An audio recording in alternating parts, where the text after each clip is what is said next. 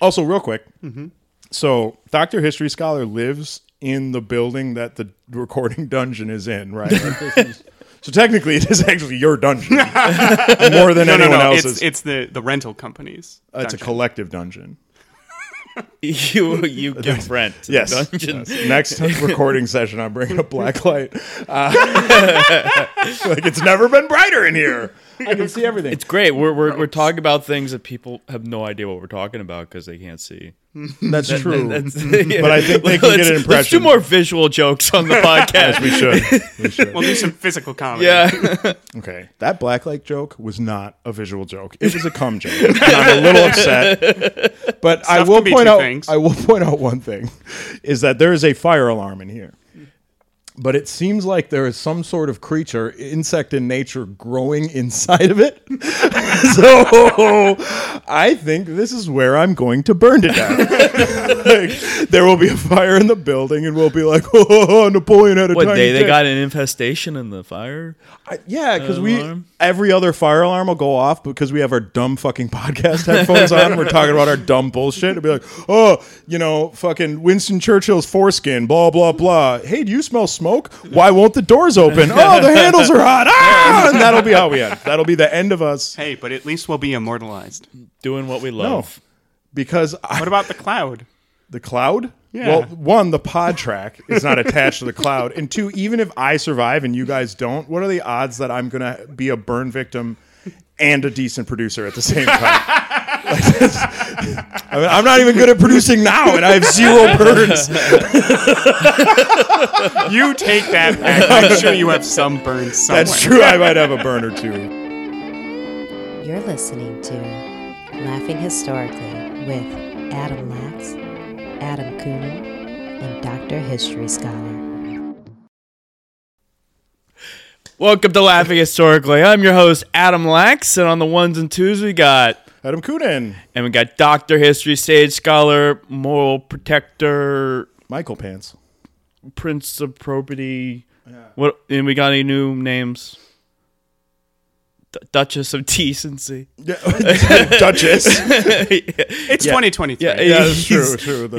He can be whatever. Baron he of wants. non-binary.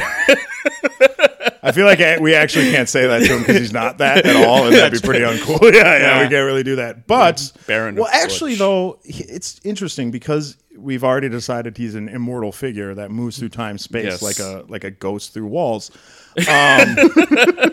He's kind of all of the genders, right? If that's true, yeah, you're you're every gender that's ever existed. He's in everything history. we've ever wanted. I do still think that's maybe a little flippant. Well, but okay. But at the same token, I like the idea of trying to be more inclusive. Fair enough. So yeah. We're going to include everyone within the essence of your being. Okay. What's that? Yeah, that's me. You know what? Well, I may have been reading some Taoist literature or something. I don't know where my head's at. You're feeling very new wave, new age. All right, now we got this day in history. So this day is October 9th. And we actually recorded another podcast on this very date a year ago. Which was episode 3. What? No. Oh, yes. Yeah, because we've come out with 12 episodes. Yeah. So it must have been episode 1 because we're always on schedule and we do everything right. It's our episode on the Fourth Crusade. And I know this because when I went to go look up... You really got to stop giving away timelines. Because it was funny when I was finding today's dates. The first one I found was that Charlemagne and Carloman were crowned king of the Franks. And I remember you guys asking me, wait a minute, crowned king of the Franks? And we had a whole big joke about that. So I had to go find new things. So what did you miss last time? Is really what we're talking about. Yeah, basically. So a lot of things happen every day, right? Yes. Oh God. And October 9th. I'm hoping this bit doesn't it's like, well, we did it 365 times, so we're done. No. So the thing is October 9th in particular, if you go to the Wikipedia page for that day, it's so freaking long. It's there's so much stuff that happened. So what happened? On 1825, the Restauration arrived in New York from Norway. This is the first organized immigration from Norway to the United States, and part of the reason why today is also Leif Erikson Day. Leif Erikson Day. The what arrived? It's supposed to be restoration, but it's being spelled in Norwegian. Okay. Is that your Norwegian accent? No, I don't really. Did you just come? I was like, it sounded kind of like Italian or Spanish. The way you've heard of the great Italian-Spanish migration to Norway of 1497. Yeah. Right, Dr. History Scholar? Of course. It's written in stone. So that was in 1825. In 1859, Alfred Dreyfus was born. He will become an officer in the French army. And in the 1890s, it was discovered that someone in the army was feeding information to the Germans. Dreyfus, who is Jewish and from the German-annexed Alsace region, will be scapegoated by the French army, even when they know he is innocent. Aww. That's never happened. Never happened. A public campaign to exonerate him will eventually succeed. Now that's never happened. That was a first. They're like the French people standing up for a Jewish person. There should be a fucking day for this. Jesus Christ. It should be a holiday. He was released from prison. He fights in World War I. And retired as for the French, and fights well. He survives World War I. He retires as a lieutenant colonel, and he dies in 1935. Both of his children survived the Holocaust, but the French far right still believes him to be a traitor. Like if you go to this day, the French far right thinks that Alfred Dreyfus was indeed a German spy. Oh my God. Like Marine Le Pen, the woman who runs their far right party, her father. Jean-Marie Le Pen, who definitely didn't torture Algerians in the 50s, definitely went to his deathbed thinking that Alfred Dreyfus was indeed a German spy. It's Marine Le Pen. That's her name. Yeah. Marine.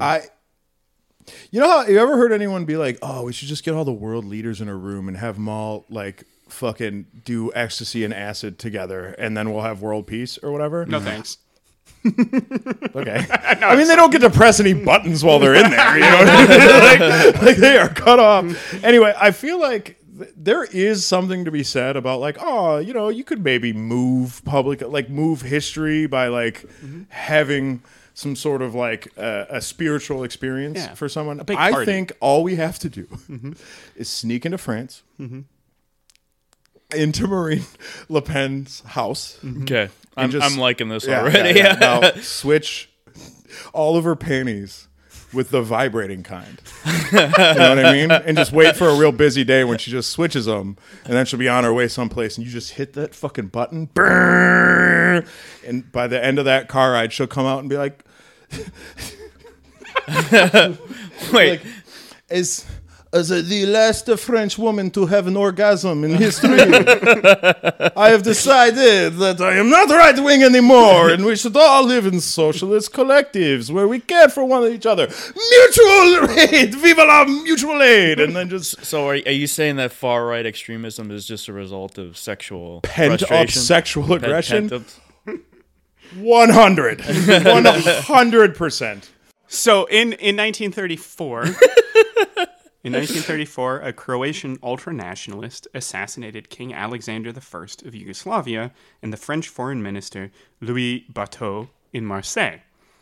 Alexander and Barthot were in discussions to formalize what was called the Little Entente, an anti-German alliance between France, Yugoslavia, Czechoslovakia, and Romania. The failure to formalize that does mean that it makes it easier for the Nazis to expand in Central and Eastern Europe. Mm-hmm. So, yeah. So the Nazis are France's fault. Cool. Moving on. I mean, the Treaty of Versailles. Yeah. Anyway, so... I blame it on God. So a couple of questions. So I'm here doing a podcast as an atheist with a Catholic and a Jew. And me saying I blame it on God had a really revealing... Because History Scholar went, "Aw, right? Don't blame it on God. God's a nice guy." And the Jew was like, "Ha ha ha! Yep! Pew pew pew! That's God doing his thing." Brimstone, baby. Par for the God chorus. Yeah. So his track record is pretty violent. So a couple of questions before we begin. One. What do you know about U.S. Marshals? U.S. Marshals. They try to catch Wesley Snipes in movies.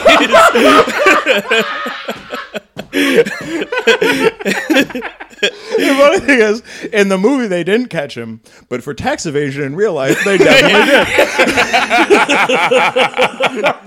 Oh, they got him. He's like, I was Blade. I don't have to pay my taxes. I fight vampires. So Max, Can I want a serious interjection. That was fantastic. No, so I know, weren't U.S. Marshals, and I might be fucking this up, originally a product of the Fugitive Slave Act, right? Like, they weren't the product of it, but they were the principal enforcers of it because they are the original federal law enforcement. Yeah, agents. like interstate law enforcement that can cross lines. So that was something that they did until the passage until the repeal of the Fugitive Slave Act. The Fugitive Slave Act is actually repealed during the Civil War. Yeah, because if I remember, the U.S. Marshals were able to cross like state lines, territory lines, ethical lines, color lines, moral lines to a deep degree. All right. So now, how do we feel about Western movies, like the cowboy Western movies? I mean, The Conqueror was a pretty good movie. Yeah. The Conqueror. That's the American expansion. It's when John Wayne plays Attila or Genghis Khan. Yeah. It's the best. Yellowface or whatever. Yeah. Everyone in the movie is white, and they're all wearing tape on their face, which is fucking crazy. It's bananas. 1950s, and he's just there like, I am Temujin, leader of all the tribes of East Asia, and I'm here to conquer you. And he's just like fucking. There's like, and who is the really famous brunette like hottie back then? It's an actress. Raquel Welch? No, that's way later. That's like 70s. This was like 50s. Rita Hayworth? That might have been it. Yeah, I think she had. If it was Rita Hayworth, she was like the hot brunette or whatever. Yeah. She's like in one of those like litters being carried by like big buff people. Actually, there were some people of color in the movie. It's so bad, you guys. It's so bad. So she's in there, and he just John Wayne rolls up in like Mongolian gear, so like the hat and the bow and arrow and the whole shit, and he sounds the exact same as every other movie I've seen. Like, I see you there, woman. I'm here. He's probably drunk because he was drunk all the time. He does I conquer all of Asia. Like, it's the best. It's the fucking best. They're so goddamn dumb back then. So Adam Lax, how do you feel about Westerns? They're cool. Okay. They didn't turn out well for the Indians. Wah, wah, wah. And I'm sorry. I might beep the Indians. The Native Americans. Yeah, Indigenous Americans. Indigenous Americans. I mean, there are. I do Didn't know work out too well for that name of that baseball team. Didn't work out that well for the former name of the Washington football team. The Guardians. Yeah, so The Lions. I said the Guardians. The Cardinals. The Mighty Ducks. The Mighty Ducks. Yeah. So Indians fly together. That's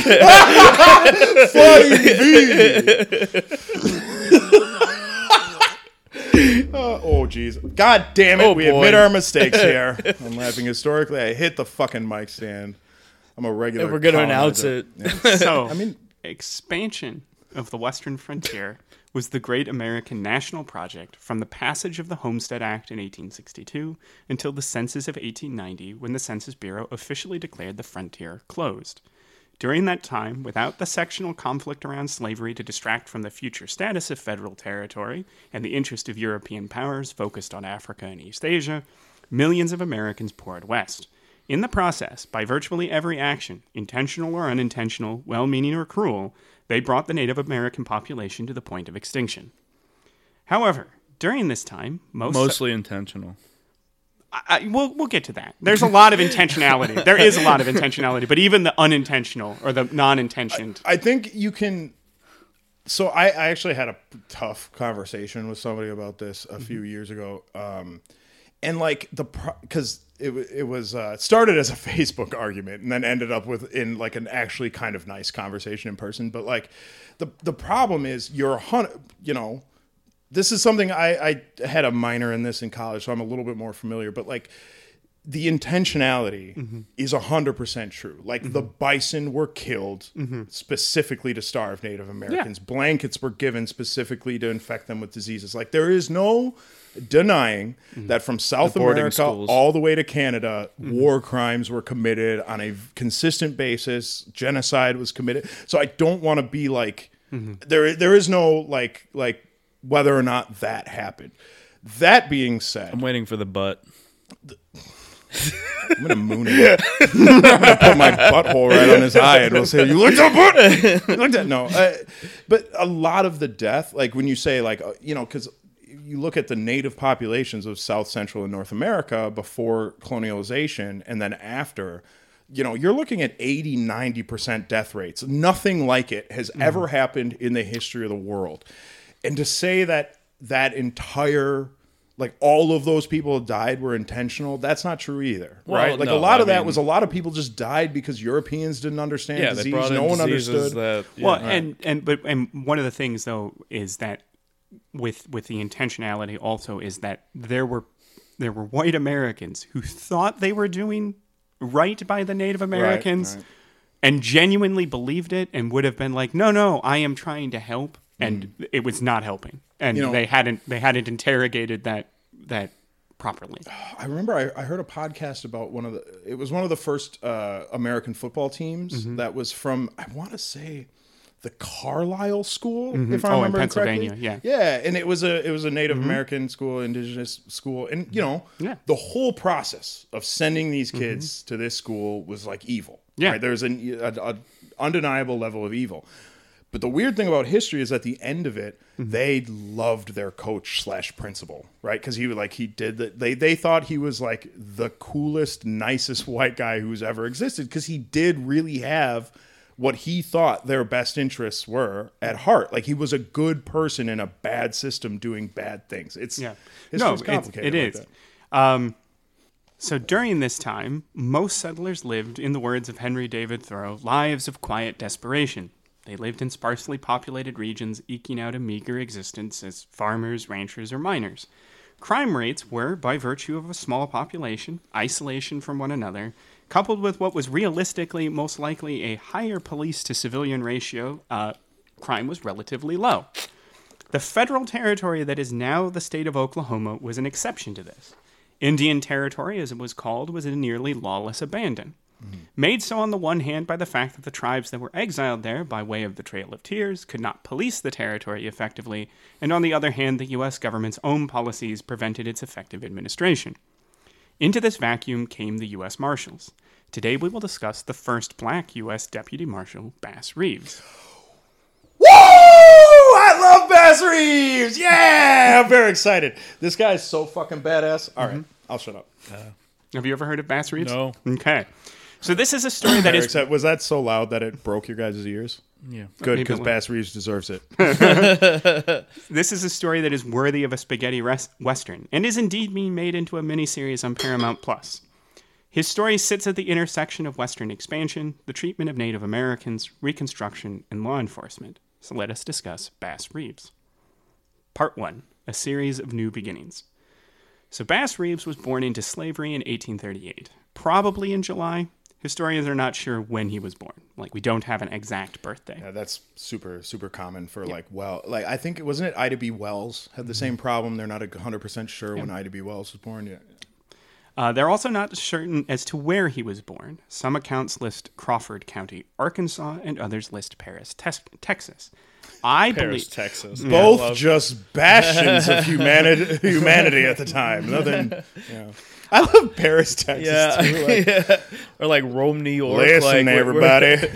It's about time we class this town up a bit. We don't have any money for things like art and music and culture, but we can change our name. It costs nothing. I hear there's some town over there in France that's real nice. we'll call it that. Trick some folk. A couple, and then like 2 months later, there's a bunch of dumb dumb Norwegians like, hello, we are looking for the Paris. We heard it's the city of lights. They're like, our only lights are the stars. Well, we've got a bunch of burning crosses up on that hill. Those are for you, by the way. Wow, that's a coincidence. I personally believe that he was born in Arkansas for two reasons. The first is that as a child, he moved to Texas. So if he'd been born in Texas, it wouldn't be stated that he'd moved to Texas. Okay. And secondly, he would eventually settle down in Arkansas, which seems to suggest that he had some attachment to the place. Bass's parents were J.M. Stewart and Paralee Washington Stewart. He was named for his maternal grandfather, and his last name comes from his enslaver, William Steele Reeves, a South Carolinian who moved to Tennessee and then Arkansas. William Steele, is that in quotes? Like it's nope, his name? Steele with an E at the end. Oh, okay. Probably his mother's maiden name, sort of thing. Okay. I thought it was like a nickname no. he got. I was like, oh, that's going to be bad. All right. So in 1846, when Bass was 8, his family, seemingly whole, was relocated to Grayson County, Texas, to serve Colonel George Robertson Reeves, the son of William. Bass was made the personal butler to Colonel Reeves. He was also made to be a water boy, gate operator, dishwasher, food prepper, floor cleaner, furniture polisher, and gardener. Mm-hmm. In his teens, he was made to help with the blacksmith and the stables. Like the vast majority of enslaved people, Bass was never taught to read or write, but he was a fast learner, keenly observant, and through his mother, deeply religious. Not much more than I have relayed is known about his early life, but it is reasonable to suspect that he was treated about the same, that is to say with great cruelty, as many other enslaved people. Either way, by the time he's in his early 20s, Bass Reeves stood 6 feet 2 inches tall and weighed around 200 pounds. He was ambidextrous and had a gift for blending in with his surroundings. In April 1861, Pierre Gustave Toutant Beauregard ordered his guns to open fire on Fort Sumter in Charleston Harbor, and the Civil War began. Say that southern name again. Pierre Gustave Toutant Beauregard. God, I hate it so much. Just it burns in my heart, like as a colonial's bullshit. Mousson Toutant. And you know that fucking inbred twat was like, I have a long lineage of the Europeans, a lineage that I have to be proud of. You know what I mean? Absolutely. Like, does that just... You know, he's normally called PGT Beauregard, but yeah, I like giving the full. I thought he was known by his acronym. I love giving him the full treatment is great. I'm from the august French family of the Micron Pinaille. It's a very long line of people with my. It's a micro penis joke, guys. I'm sorry. Could have done better. So at the beginning of the Civil War, Bass is 24. And Colonel Reeves went into the 11th Texas Cavalry and brought Bass with him. As with his birth and upbringing, Bass's Civil War experience is hazy. Some accounts state that Colonel Reeves, and thus Bass, were at Pea Ridge in Arkansas in March 1862, which is very believable, and then at Chickamauga in North Georgia in August of 1863, which is somewhat believable, and then again at Chattanooga in November 1863, which I find not very believable. Now, the reason for my incredulity is that whatever his enslaver's record of service, Bass Reeves escaped to freedom, and it is likely that he did so either in 1862 or 1863. It is also true that he fled to the Indian Territory. The Battle of Pea Ridge occurred near the Arkansas-Missouri-Oklahoma border, which would have allowed a quick escape to Indian Territory. Furthermore, the Confederate Army at Pea Ridge included Native American troops from the 5 nations of the Indian Territory. There were Cherokees and Choctaws and Creeks that fought. Yes. That's one of those weird quirks of history where they fought for the Confederates, right? Yeah, well, and the reason they did was... because they were slave owners. Well, there's that, but also, like from a realpolitik point of view, all of their treaties are with the United States, right? They are... playing one group off of the other. Yeah. Right. Trying to do what the European settlers were doing. Exactly. But in the hope that if the Confederacy won the war, they might gain like actual independence. Yeah. Well, it's like, I mean, and from their perspective, you'd be like, well, one of these governments has broken a lot of treaties against us. Yeah. And the other one has broken 0 treaties against us. So it's like, which one are you going to go with? Yeah. I know that, I mean, that happened in World War II a whole bunch with the Germans, especially Finland was in such a weird position. It's like, well, the Soviets did try to massacre us, but now we're on the side of Nazis. So it's, Yeah. Or you can imagine the same thing with like Indian nationalists during World War II. Do they fight alongside the British, right, or do they fight alongside Japan? Right. So it is possible that during this campaign he might have actually met some Native Americans and then after the battle made his way to freedom. Right. That is the most likely one. Chickamauga occurs in August in North Georgia, and so theoretically, like after that battle, maybe he fled across the entire state of Tennessee and then Arkansas into the Indian Territory. But he's definitely free by like January 1st, 1864. So November 1863 seems way too light. There's also the fact that at both Chickamauga and Chattanooga, at that point, the Emancipation Proclamation is in effect. He's right next to a Union army.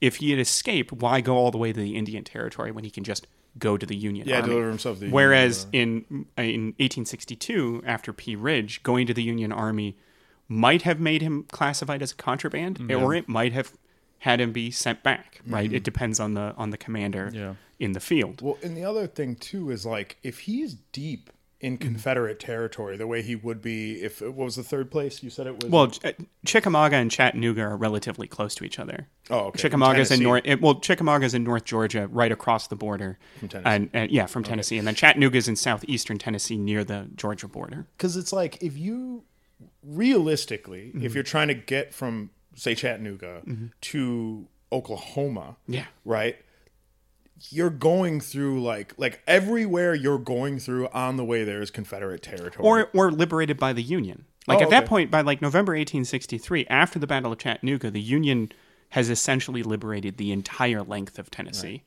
Right, like the entire, and that's the other part of the reason why it doesn't make any sense. Why would you go all the way to Indian Territory when, at this point, he would have known, like, especially being in the army, he would have, with the army, not in the army, the preposition here is important. With the Confederate Army, he would have almost certainly heard of the Emancipation Proclamation because it infuriated Confederates. Right? It's not like he would have been immune to not, to knowing what that was. I just love the idea there's some dumb fucking redneck with like just barely had the intelligence to learn how to reading the Emancipation Proclamation, and then like looking over at him, be like, "Can you believe this shit?" Like, yeah, you're right. That's terrible. Crazy. Crazy that we would think, hey, you guys need me to go fetch some water? Fucks right off. I'll be right back. yeah, you're right. That Emancipation Proclamation, bullshit. Hey guys, I'll see you. I gotta take a shit. I'll be right back. I gotta go get some cigarettes. I heard there's some Yankees on the other side of the hill. Do you want me to like go throw something at them? You know what? I'm gonna go tell them exactly how big a bullshit this this is. in my mind, all right? I will see you guys in exactly 15 minutes. I promise. The other thing too is if you're traveling, like, given that maybe it is Confederate territory, or whatever, but like the freedom. Say what you want about your like libertarian free soil people or whatever. You're like what's the crazy thing? Free man on the land bullshit. Oh, sovereign citizen. Sovereign citizen. Yeah. But there is one thing that they are right about when it comes to like, quote, freedom, right? And it's freedom of movement is huge. Like just the ability to move over borders, move across spaces. How the fuck would a 6'2" black man make his way across the South during the Civil War? Like, apparently, he was good at blending in. That's true. Hey, fuck, man. Maybe that's where he could have gained just like had camo. Maybe that's where he got his rogue levels. You know what I mean? It was just sneaking across the whole South. He got like one of those like a straw, like a big hay thing. You know, and every time a white guy turns, he's like, he just looks like. It just looks like a pile of hay. Is it the Metal Gear Solid like cardboard box? Yeah. He's like in a bush, and you just see his feet pop up. What was that? What was that? You hear that? I don't hear nothing but your sister coming. Fuck you! And then they start fighting. Just walks away a little farther. So how and why he escaped is also some contention. So he does escape, but the why seems pretty so obvious. no. The why being the precipitant action. Okay. Not the like. Oh, how he was able to. Yeah, like how he was able to, and what caused him to be like, this is my this is my the moment. Yeah. So there are two stories, but only one of them makes any sense. It is the less glamorous of the two stories. It's always the truth. But in this story, in the more likely one, Bass and Colonel Reeves were playing cards, and Bass won. Colonel Reeves grew angry and attacked Bass. In the process of defending himself, he knocked his enslaver down in one punch. That's cool. Knowing that the punishment would be brutal, he took a bag of supplies and a horse and raced for Indian Territory. Mm-hmm. Seems believable. Yeah. The other story is that he killed Colonel Reeves, but we have records of Colonel Reeves dying 20 years later of rabies from a dog bite. So he didn't kill Colonel Reeves because Colonel Reeves died really stupidly. That is a really interesting would you rather. Yeah. Like, would you rather have him be the one to do it? Because that's pretty rad. Mm-hmm. Or would you rather have Bass Reeves read it 22 years later in the newspaper like, ha! Dumb cracker! Bit by a dog? Fuck him. You know what I mean? Like, that's a... What would you rather, Adam? Probably go out guns blazing. Oh, you'd kill him. What about you? I think I like the idea that the dog bit him and he died of rabies 20 years later. But like he's an enslaver, so I like the most painful option. Oh, that's rabies. That's rabies every time. Yeah, I'm pretty sure. yeah. So I guess I like I want the he killed him mostly because I hope he experienced just that visceral pleasure of seeing a blade just dive in. Sorry, go on. My bad. I got a little distracted. So why the Indian Territory? Simply put, it was the only place an escaped slave, aside from Canada, could go and be sure that they wouldn't be sent back into bondage. The Fugitive Slave Act of 1850 did not run into the Indian Territory. And so he spent a few years among the Muskogee, whose language he learned. He also learned a smattering of Choctaw, Chickasaw, Cherokee, and Creek. Nice. While with the Native Americans, he developed a marksman's aim and a tracker's skills. Someone described Bass Reeves aiming from the hip as, quote, drawing a bead as fine as a spider's web on a frosty morning, end quote. So 2 anecdotes about his marksmanship. First, he became such a good shot that he was barred from taking part in turkey shooting competitions because everyone knew he'd win. So they're like, nah, you can't play. I'm here for the turkey shooting contest. Did you just say nope, didn't say that. You know what?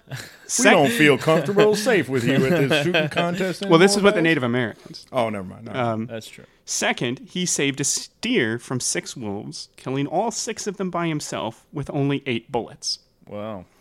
He always contended the last 2 bullets were celebratory.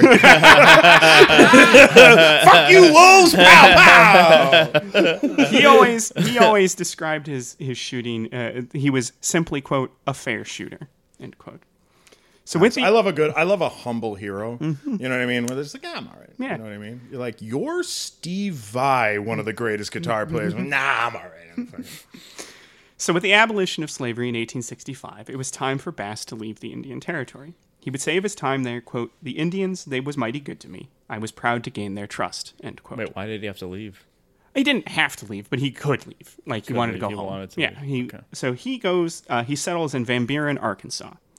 Bought some land and built a house, and he married a Creek woman, Nellie Jenny, with whom he had 11 children. Whoa. Whoa. I didn't know he had 11 children. Bass shit. Reeves fucking rules. Jesus. He actually, lesser known fact, coined the term BBC. So you can what? He became a successful farmer. Michael shook his head like he doesn't know what that means. You know what the fuck it means. He became a successful farmer, rancher, and occasional tracker for the local U.S. Marshals. It was this last role that led him to be the subject of this episode. Nice. So part 2, let no guilty man escape. The Western frontier was a semi-lawless place. As the Charles River editors put it, quote, Western societies were essentially living apart from traditional American rule of law. What judicial structures were at work across the West were erratic, often willing to exercise extremes without evidentiary justification, and manipulated by major corporate interests of the day, most notably cattle, end quote. Into this landscape was appointed... Mining and trains and shit, that's too. true, yeah. But, the thing is that mining, you had to have minerals nearby. Mm-hmm. And the railroads were within like a certain distance of the track, whereas cattle are everything from Texas to the Canadian border, right?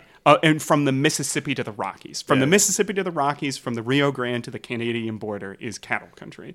So that's why in this case they're calling out cattle. And I'm assuming Big it's such a cattle. staple of the diet at the time that it's like super big business. And And also like cattle rustling was a crime that you could conceivably get away with. Right? Oh, I see. Like if you stole someone's cows and were quick enough about it, you could actually, like, no. And that's why you have brands, but it's different than like stealing gold, for instance. Because if some dude comes into town and is like, "I got 15 pounds of gold," everyone's like, "Where did you get it?" Whereas if someone comes in and like, "I got 50 cows to send to Chicago to be turned into hamburger," everyone's like, "Well, yeah, we get 50 cows every single day." Like it is not unusual. It is an item that could be sold, and or because could be it's fenced. consumable, it's now gone. Exactly, Right. yeah. So it's like tracing it back. Yeah. So into this landscape was appointed Judge Isaac Charles Parker. The hanging judge, as he became known, was born in October 1838, and so was roughly the same age as Bass Reeves. He moved to Missouri during the Civil War, where he served in a Loyalist Union militia regiment as one of the war Democrats.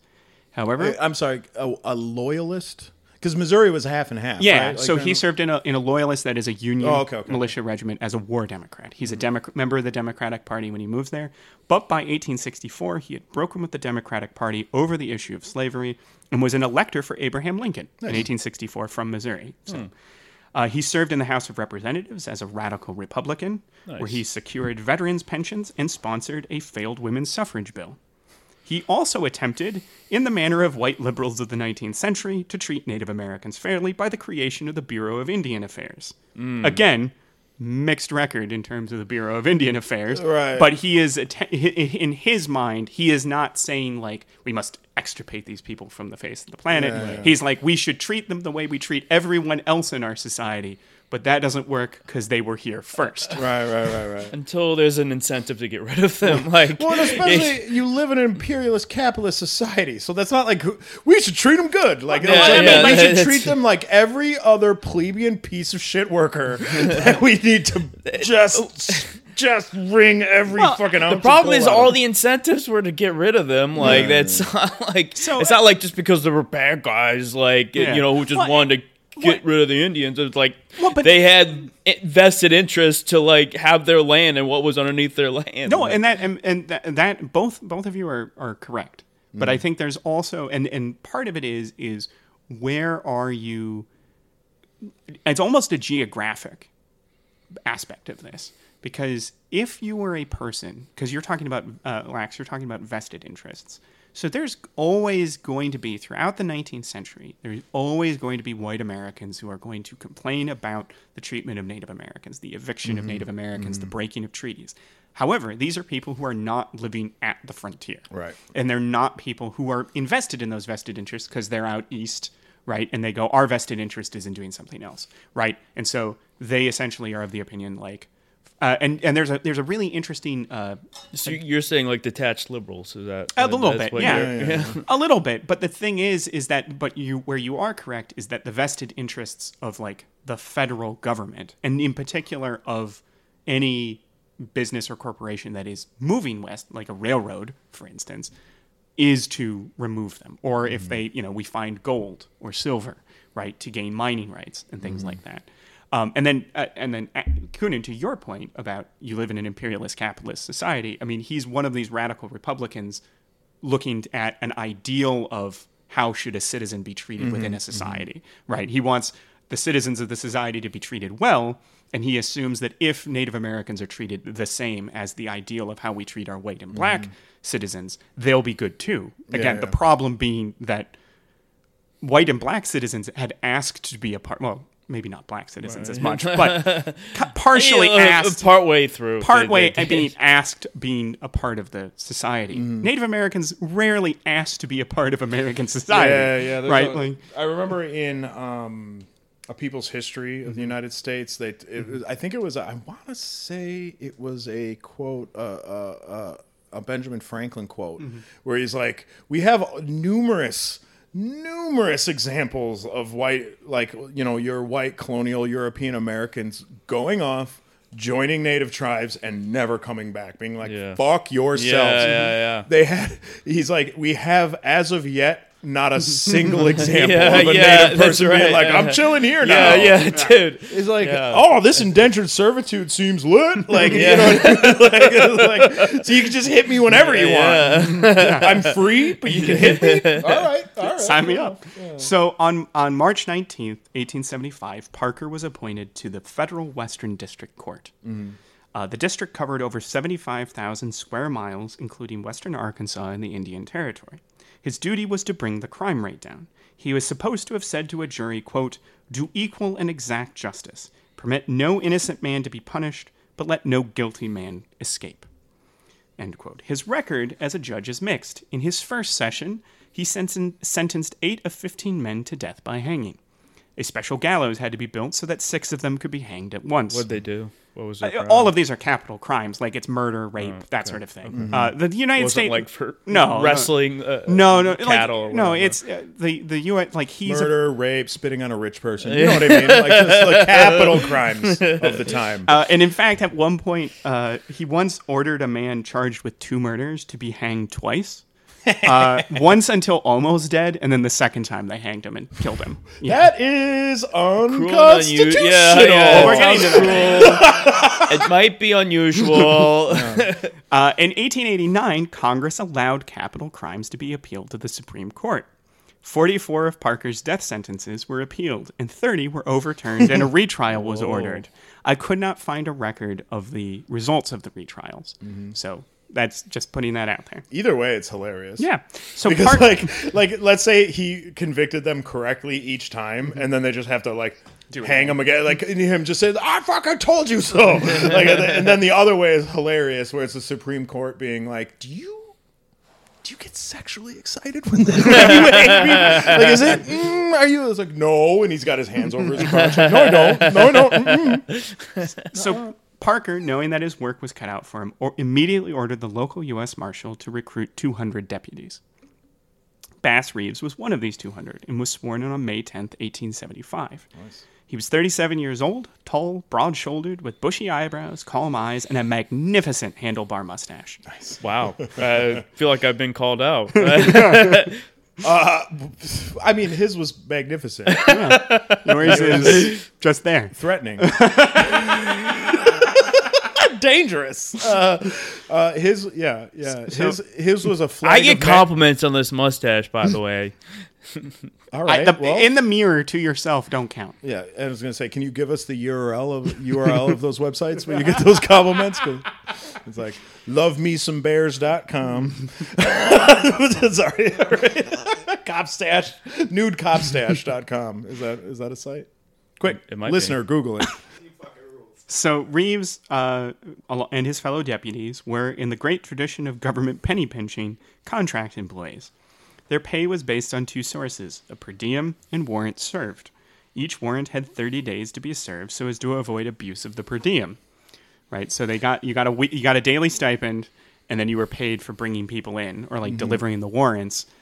But you had only 30 days to bring it to serve the warrants, so that you couldn't just be like, just keep collecting your per diem. But they had no technical. Is that how the Fugitive Slave Act worked? Wasn't there an incentive as well? Well, so there's always been an incentive. The incentive there was for judges to rule that people were slaves, because they were paid $10 if they ruled that they were a slave, and only $5 if they ruled they were a free person. Yeah, we talked about that past episodes.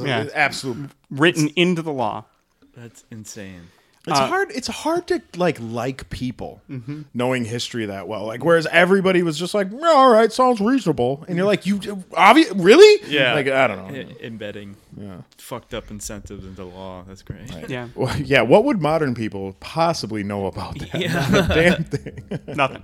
So each deputy was required to have at least one posse man with him at all times. A posse man. Yeah, to bring someone with.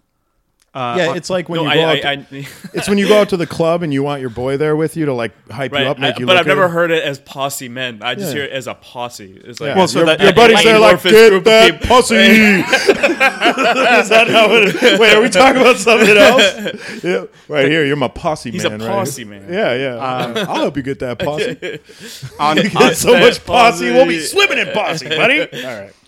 On longer trips, which were the norm in the Western District, where more than one warrant was being acted upon, right? So they would be like, well, here are the 5 warrants we need to go serve. Yeah. If we went each and back, it would take like 6 months. So we're just going to do one big trip, and in 30 days we'll have served all of the warrants. Let me guess, the alive part of Dead or Alive didn't happen a lot when you had to do a 5-month trip. Actually. Oh, really?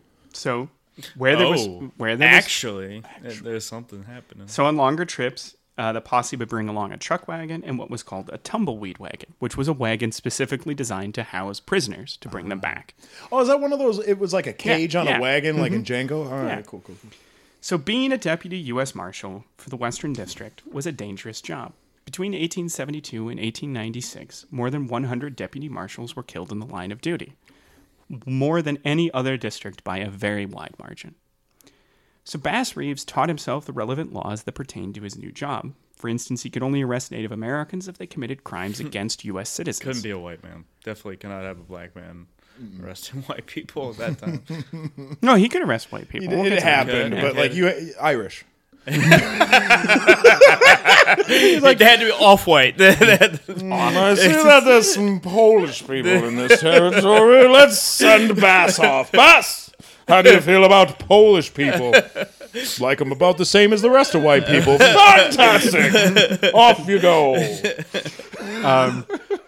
So his jurisdiction, unless pursuing, was demarcated by the Missouri-Kansas-Texas Railroad. So that is the point where his jurisdiction ended. Now, this was known informally as the deadline. However, his main job was to serve arrest warrants and subpoenas. Now, this might have been difficult for a man who never learned to read or write, but he found a workaround. For reports, he would have another deputy or a member of his posse take down his report verbatim, and then he would sign it with an X until he learned how to sign his name. Mm-hmm. For warrants and subpoenas, he would study the document until he had memorized what was on that page. He didn't really, he never, again, learned to read, but he could memorize what was on the page, and so therefore be able to, link it up. Recognize the words. Exactly, and, line it up with something else elsewhere. Huh. So in his 30-year career, he never once served a wrong warrant or subpoena. Huh. Yes. Wow. That seems... So, when you say line it up with something... So, for instance, he would memorize the way the name looked. Yeah. On the warrant. So that if you're memorizing art as opposed to...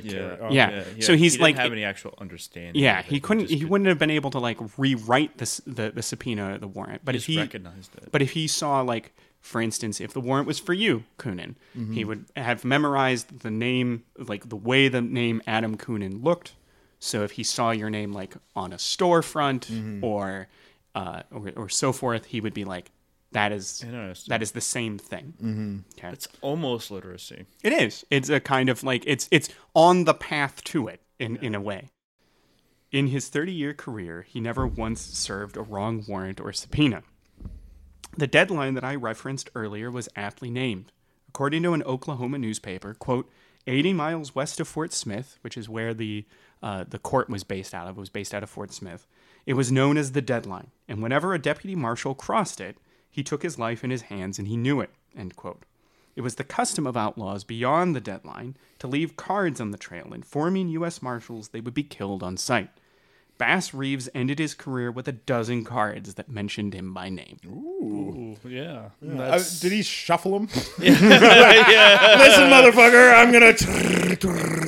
No. He played solitaire with it. It makes me. It's like you don't remember in Valentine's Day when you're in school and you give everybody and you were sad the whole time because no like... one liked you and no one gave it. Oh, never mind. Yeah. All right, go on. All right. I'm sorry, I was talking about myself. Yeah. You remember in school at Valentine's Day when everyone got Valentine's except you, and then you went home and listened to Jeremy by over and over and over again. Jeremy spoken. You just fantasize. All right, go on. No, yeah, I get it. Yeah, that's it's the exact polar opposite of that. What were you really going to say? No, that's exactly what I was doing. Can you tell we're comics? Yeah. Hey, you remember that happy memory from your childhood? Nope.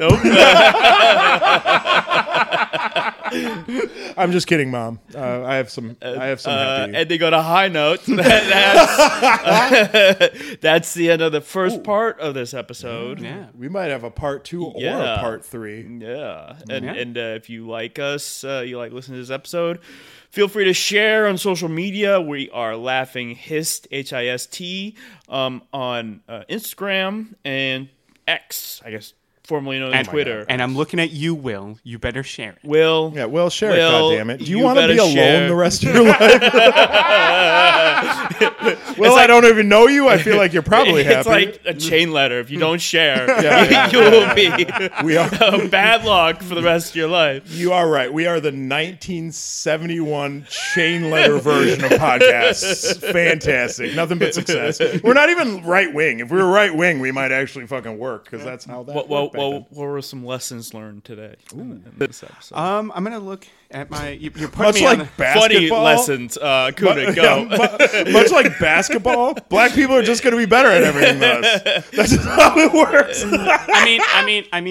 I pulled out 2 lessons that for the whole episode. I'm gonna give one of them here. Okay. And we've touched a little bit on this before, in other episodes, but one is that there was an opportunity through Reconstruction and the vehicle of the federal government to attempt to expunge the stain of slavery by allowing people into well-paying federal jobs regardless of race. There was an opportunity to create an integrated black middle class that was beginning to come into its own when the Plessy versus Ferguson decision is handed down, right? And Bass Reeves is a pretty, is an exemplar of that. Is he still alive then?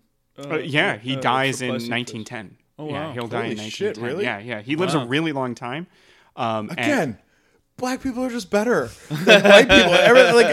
Think about every white gunfighter you've ever heard of. I want to see the sequel where he goes after the Ku Klux Klan. Where's that?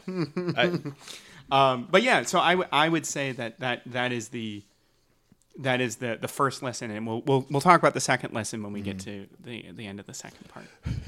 Do you know my lesson? You want to know my lesson? What's your lesson? What's your lesson?